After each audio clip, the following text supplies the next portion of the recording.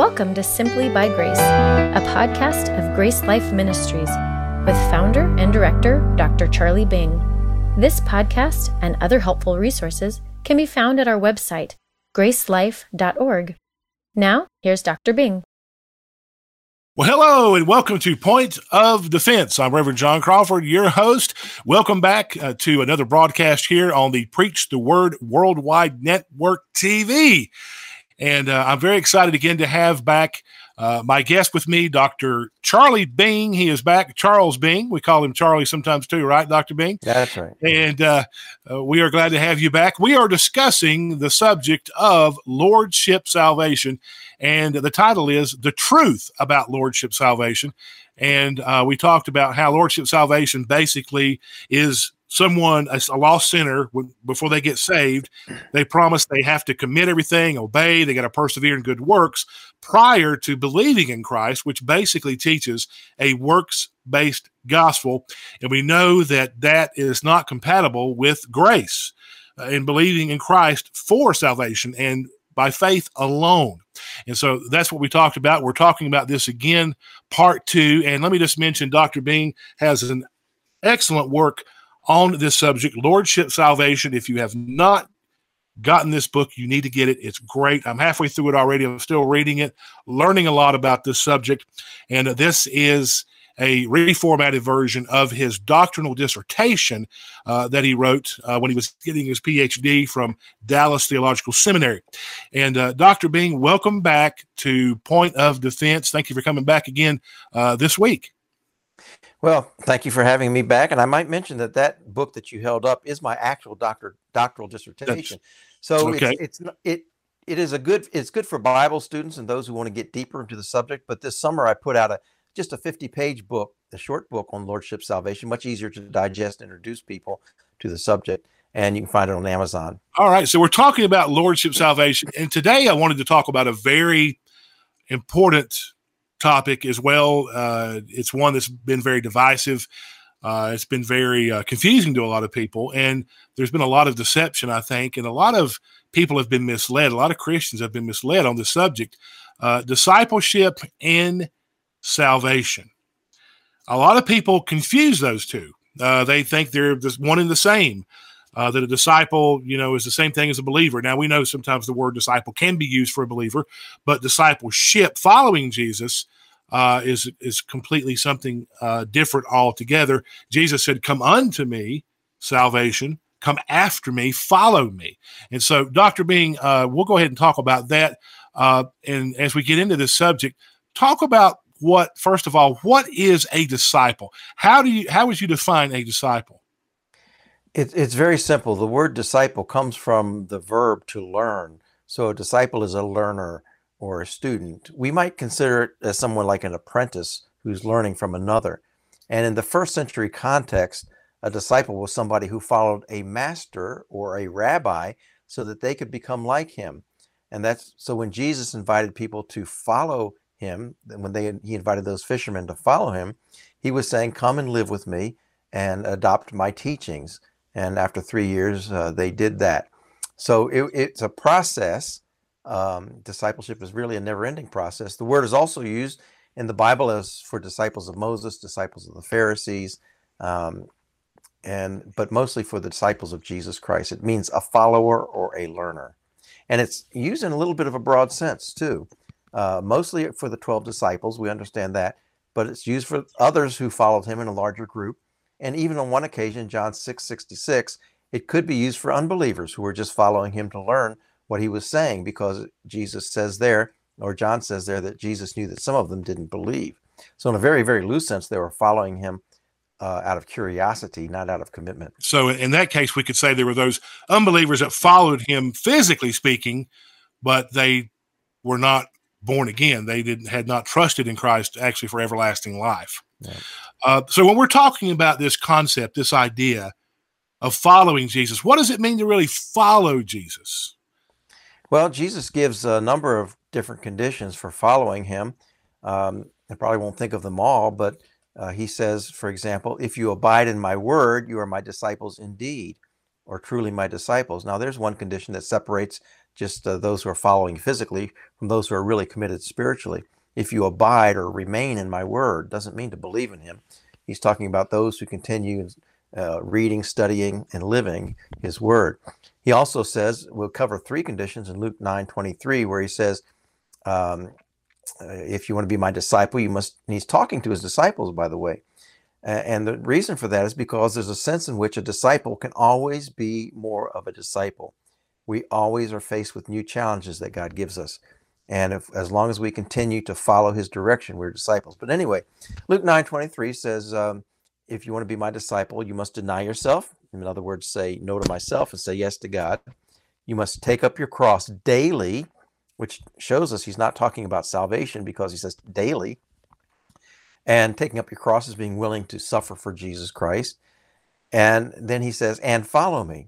And of course, to follow me means to adopt his life and teachings as your priority, to follow his directions, to live with him. And that's his challenge. There are other conditions for discipleship mentioned. He says, unless you hate your father, mother, brother, and sister, you can't be my disciple. And he says it a different way in another gospel. You must love me more than your father, mother, brother, and sister, and so forth. What he's saying is not that you should hate people, but I have to be the number one relationship in your life if you're truly going to follow me. No man can have 2 masters. So we need to be willing to forsake everything, he also says in Luke chapter 14. So those are the conditions of discipleship, meaning that we're fully committed to him. He's the priority in our life. We're following his word. We are learning from him constantly. It's not something that happens in an instant, but over a lifetime. And we continue. It's more of a journey than an event. Right. And so in talking about salvation, that's a completely different subject altogether there. So how would you tell someone what salvation is? We talked about what discipleship is. What is simple salvation? Yeah. Well, I just want to clarify things, because when we talk about salvation, it's actually used in different ways in the Bible. So let's say eternal salvation. Yeah. I think that's what you're asking about. Yeah. Eternal salvation is when someone believes in Jesus Christ as their savior from sin.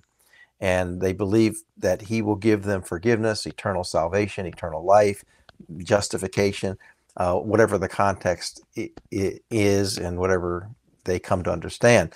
But it's believing in Jesus Christ for eternal salvation, which is different from discipleship, which is following Jesus Christ in a fruitful life. You've probably heard this before. A lot of pastors in churches will stand up and give an altar call at the end of a sermon, end of a service, and they'll say, well, come follow Jesus. Now, the problem with that is what they're getting it backwards. They should say, come unto Jesus, come receive eternal life, salvation through him, then follow him. So, but it seems this lordship salvation does just that. They say, come follow him. Oh, then you got to believe in him. Well, you got to believe in him first. You have to come to him first before you can follow him. How can you follow him as a true believer and true disciple if you first don't know him? Yes, and there's good support for that in the scriptures. If you were to study the Gospels, as I have, and look at that phrase, come to me, Jesus always uses it in an evangelistic context. In other words, come to me as Savior. But when he uses the words follow me or follow after me, or whoever wants to be my disciple, he's always talking either to people, inviting them to a life of discipleship, or to his disciples even, inviting them to a further, deeper commitment to follow him in a life of discipleship. So there is a clear distinction in the Gospels between the terms come to me and come after me, the evangelistic invitation and the discipleship invitation. And if we are telling people to come follow Jesus and we say nothing about salvation, that I think would certainly cause people, again, to doubt their salvation, because who can know if they're always 100% following everything that Jesus said, all of his commandments? He said, if you love me, keep my commandments. Well, who keeps all the commandments? Yeah. It's that kind of invitation to salvation is confusing on a couple levels. First of all, it's basically adding works to the gospel. You have to deny yourself, take up your cross, follow him, obey his commands. So it's adding works to the gospel of grace. And grace, of course, means absolutely free, unconditional gift. And the second thing is it creates doubt, as you said, because nobody can be sure that they're following Jesus completely and totally. if he says you must deny yourself to be my disciple, well, I don't always deny myself. Sometimes I go for that second serving of ice cream, or sometimes I maybe look too long at a pretty woman. I don't or always fried deny, chicken. I don't always deny myself and say no to myself and say yes to God.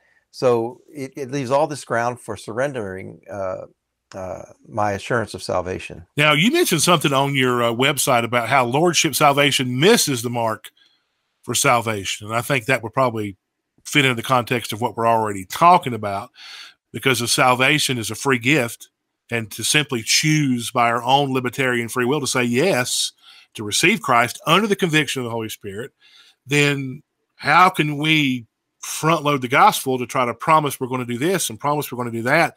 That certainly misses the mark for salvation. It confuses discipleship and salvation. And I see it in so many churches, Dr. Bing, especially from my background, Southern Baptist. A lot of Southern Baptist pastors get this wrong. And I'm wondering how many people in these churches are actually truly born again and have really received everlasting life. Because if they're being told on one hand, I've got to follow Jesus, and then I got to live perfect, and I've got to give all this up and do all this other stuff and all these rules, well, who can do that? As you say, nobody can do it. I mean, I'm going to go for that extra fourth or fifth piece of fried chicken. I know I'm probably more likely going to sin. So I'm not following him 100%. There's going to be a lot of times I'm not, because I'm not perfect, but I know I have eternal life. And so a lot of people accuse pastors of, well, you just think you can live any way you want to. And that's a straw man fallacy. We don't teach that. I've never taught that. You can, yeah, sure. You can live any way you want to. There's consequences. But that's discipleship. That's not salvation. Would you agree with that also? I'm sure you probably would, but. Oh, yeah, absolutely. The choices that we make after we're Christian, whether we're going to serve God or not, explained very clearly in Romans chapter 6-8. In fact, in Romans chapter 6, he answers the very question about, well, since I'm saved. Romans chapter 5, verse 20 ends by saying, where we sin, grace abounded even more. So somebody who says, oh, if I sin, it brings more grace, then that means I can do whatever I want to. And Paul answers that very clearly in Romans chapter 6. No, you have a new master. You have a new power, you have a new position, and there are consequences to sin. And that's where the judgment seat of Christ comes in. We hurt ourselves, we hurt God, we hurt other people. So there are all kinds of consequences for Christians who sin, besides the fact that they're more miserable than non-Christians who sin. Christians who know to do the right thing and don't do it are just miserable. And that's part of God's judgment on those Christians who choose to sin. It's a dangerous view because it adds works to the gospel, as we said. It makes assurance impossible. And I want to say this, it also makes assurance inaccessible to many people, because many people don't know what the commitments are that Jesus asks of them. For example, in Acts chapter 16, verse 31, we have the story of Paul and Silas in prison in Philippi. And the prison guard, when there's an earthquake and they all run out, the prison guard asks Paul, what must I do to be saved? And the answer, of course, is believe in the Lord Jesus Christ and you will be saved. Amen. Now some people interpret a lordship salvation interpretation of that is believe in the Lord Jesus Christ, make him master of your life and you will be saved. Commit yourself to him. Well, what would a pagan Roman soldier know about the commitments that Jesus Christ demands and teaches? He wouldn't know anything. So it makes salvation inaccessible and asks him for a really mature Christian decision of an unbeliever who hasn't had no exposure to Christianity and no knowledge of what Jesus teaches. So it's a sanctification issue, not a justification issue. And that's the great difference between salvation and discipleship. You'll find in some of my writings a chart that contrasts salvation, justification with discipleship, sanctification. Salvation is instant, happens in a moment. Discipleship is a lifetime process. Salvation is our birth into the family. Discipleship is our growth in the family. Salvation is where God did all the work for us through Jesus Christ, but discipleship is where we do work with Christ for God. Salvation is absolutely free. The Bible says discipleship is costly. And we could go on and on with the contrast. but it's very important to distinguish. They're related to each other, but we have to distinguish salvation from discipleship. And doing exegesis, of course, is a key, I think, to interpreting any passage. As you know, you have to look at how the words are used, the context, the author, the date, the purpose, the place, the style, the writing, those kind of things all go together in context. That's what one of my seminary professors used to say: context, context, context, and the greatest of these is context. And that, I think, is very important. And it's so easy to take verses and eisegete them and just pull out a verse here. You cherry pick. You take a verse here, you take a verse there, and these discipleship verses. And I hear it all the time, and I cringe. I'm like, learn to do exegesis, please. Well, John, just let me say that's why I wrote this book called Grace, Salvation, Discipleship, which I have. which covers 130 verses that people often misinterpret, and that confuses the gospel.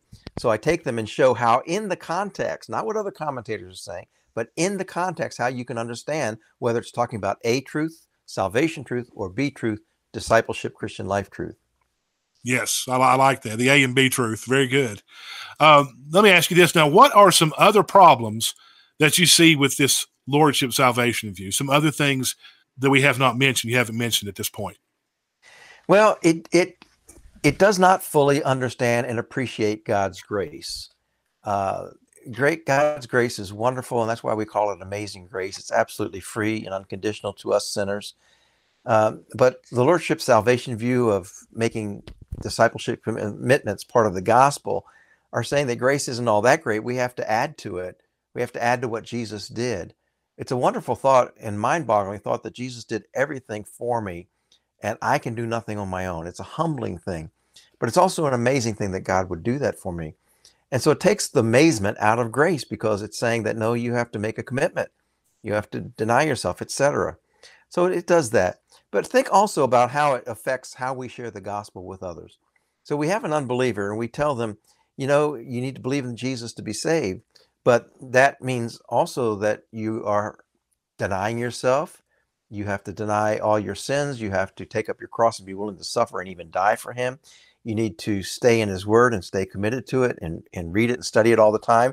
You need to follow Jesus in every direction. You need to love him more than anybody else in your life. And then you can know that you're saved. Well, immediately that person's going to see the contradiction there is, how can I know that I've done all of those things?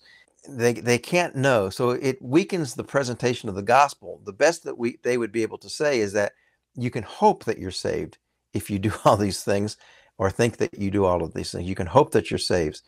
The Puritans in America used to have a phrase they called those who believed in Jesus and made professions of faith in him. They'd call them hopeful converts. They couldn't say with finality that they were saved, because they wanted to examine their lives, become fruit inspectors, I call them, to see if they had the fruits of eternal life. And only then, and at the end of their life, if they persevered, then they would admit that they were believers, true believers in Christ. So it really damages how we present the gospel, what the gospel is, and does not fully understand grace. And another tragedy is that it takes a lot of the passages that talk about deep issues of fellowship with God and just makes them simple salvation passages. And the whole book of 1 John perhaps is interpreted incorrectly, I think, as tests of salvation. So a person's supposed to read 1 John and say, am I loving my brother? Am I doing righteousness? And do I hate sin? If so, then I'm a believer. But that's not the purpose of 1 John. It's declared in verses 2 and 3 of 1 John that the purpose of the book was written that the readers might have fellowship with God. Right. So those are tests of fellowship. And that whole deeper truth of fellowship with God is missed if we simply interpret it as tests of salvation. And so many passages lose their deeper meaning when we take that lordship salvation view of the gospel, that discipleship is part of the gospel of salvation. Right. And then another thing too, I mean, I've heard people say, Christians say, well, that person was, a drunkard. He goes out to the club on the weekend, he parties, whatever it may be. And so that person's not saved, but they go to church on Sunday because they're not showing they live it. Well, I don't think we are anyone to judge that. Now, we talked about sanctification and works and stuff like that, that is maybe more of a test for fellowship, or maybe a test possibly for sanctification, but not justification. Because the way I understand the Word of God is, if you believe in Christ, if you've truly believed in Christ for salvation and everlasting life, that's all you have to do is believe in Him. If I have to live now we are supposed to live, we should live holy and righteous, sure. But when we don't, it doesn't mean that, not saved. It's, whereas the Calvinists say you were never saved, Arminians say you were saved and lost it. There's a third option in 1 Corinthians 3, the carnal Christian. Someone can still be a Christian and be carnal. Exactly. But I don't think we are the ones that can set up this attitude, or we should have this attitude, well, pointing fingers, you're not saved, you're not saved, you're not saved. That's between God and the individual. If they've believed on Christ for salvation and done that, they're saved. Are they living like the devil? Well, maybe they are, maybe they're not. But God will chastise that person if they're really His. And they either their lives will be taken physically, or they'll suffer a great loss at the judgment seat. But I don't think that it's on us to be able to point that finger at people with that kind of pharisaical attitude. What do you think? Well, exactly. And they get their ammunition from Matthew chapter 7, 15 through 23, where it says, by their fruits you shall know them. And I've gotten some papers on my website about that particular passage, also in my books. But Jesus was talking about how to identify false prophets, not Christians. Right. And he's saying that they look like sheep, which means to me that they act like Christians. So we can't be fruit inspectors. And that's just a test for false prophets. And the only person that knows for sure that someone is saved is that person in God. Now, it could be, and I always say the possibility is, when we see someone that's called a Christian sinning, it's possible that they never understood the gospel and they're not saved. But we know that they can't lose their salvation. So they either never believed, or they're just Christians living in sin. And what's the answer to that? This is where Lordship Salvation comes in, because they think the answer to that is up the conditions at the entrance point. And if you make somebody truly committed, then they'll live the life. So, but our answer to that is, no, we need a deeper understanding of God's grace and grow in His love and understand how much He loves us. And when we're motivated by His love and grace, we'll return that love. And the Bible says that we return that love by keeping His commandments and living a godly life. So there's a different orientation. One leads to legalism, where we examine the outward works of someone. The other one looks at the heart and the motivation of loving God. And that's where I come down. I think we should be motivated by the love and the grace of God, not by our outward appearance. Right. And it seems like it's so prominent in today's churches. People like to point the finger and make those kind of judgments without even looking at themselves first, to perhaps see that maybe there's some things in their lives that's not exactly right either. It makes us all hypocrites when we go to that kind of church, hear that kind of preaching. It makes us all hypocrites. We all carry the right Bible. We all dress the right way. We all say the right things, but it doesn't deal with the issues of the heart. Right. Now, talk just for a minute about free grace theology. We have a few minutes. What is free grace theology? Because you come from the free grace movement, which I now subscribe to. Thank you very much. Talk about that just for a little bit, briefly.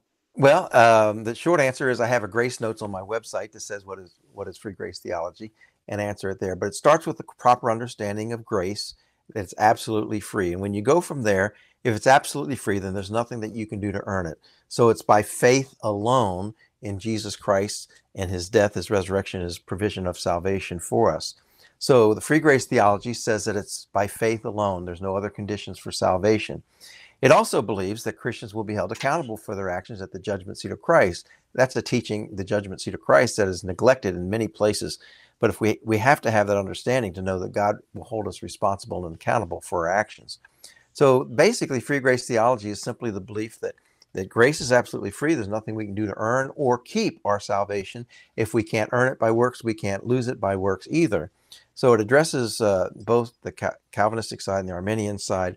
It's more of a biblical center, I believe. I don't call myself a Calvinist or Arminian. I call myself a biblicist. We take the scriptures seriously. We understand the difference between law and grace, and we interpret the gospel through the eyes of God's love and God's grace, and the very simple condition: believe in the Lord Jesus Christ, and you will be saved. Of course, there's Amen. many other things spring from that, but that you said for a short Right. definition. And of course, there's distinctions between the rapture and second coming, dispensationalism. There's a distinguishment between the great white throne and the judgment seat. A lot of distinguishing things in the scriptures that normally a lot of people just lump together, like salvation, like discipleship, and those kind of things. So I think that's very important as well. So this has been great, Dr. Bing. Let me put your information up here. If anyone wants to get in touch with Dr. Bing and you want to learn more about him, he has an awesome website. It's called gracelife.org. There it is for you at the bottom of the screen. And his email is ccbgracer@aol.com. If you'd like to email Dr. Bing, ask him a question, and pick up this book. If you have not bought it yet, buy it. Go online, Amazon, you can get the book. Now, you can order the book from your website as well, correct? Yes, you can. Actually, it's on the website absolutely free in digital form. So you can read it online on the website. Awesome. And you have some other books out too as well. The one you just held up there on grace, discipleship, and salvation is a good one. You want to pick that one up. And there's some other great resources that are on there too. And the grace notes are really helpful. And people are free to use those, I guess, at their leisure if they want to teach or they want to use for those to preach or whatever their personal studies. It's a great website to get discipled and learn more about what grace really is, because it is what the scriptures teach, that you trust Jesus Christ and you believe in him for everlasting life. All right, Dr. Bing, thank you so much for coming on today and for being a part of this 2-week series. I hope you'll come back again and share some more. There's a lot more, of course, we could say, but we don't have time here in this 28-minute session, but we will certainly hopefully be able to get to meet and do this again. This has been great. So thank you so much for coming, and I pray the Lord will bless you. Get in touch with Dr. Bing, find out more about him and the free grace movement, because it certainly is biblical and it is accurate compared to a lot of other systematic theologies out there today. Thank you so much. I appreciate it, Dr. Bing. Thank you, John. I will see you, yes, you, on the next video. Thank you, and God bless you. Okay, bye-bye. Thanks for watching. Support this ministry through PayPal on our YouTube page. See you on the next show. Thank you for listening. For more resources, or to help spread the message of God's life-changing grace, visit our website at gracelife.org. We'd love to hear from you. Send us a message at simplybygrace@gracelife.org. See you next time.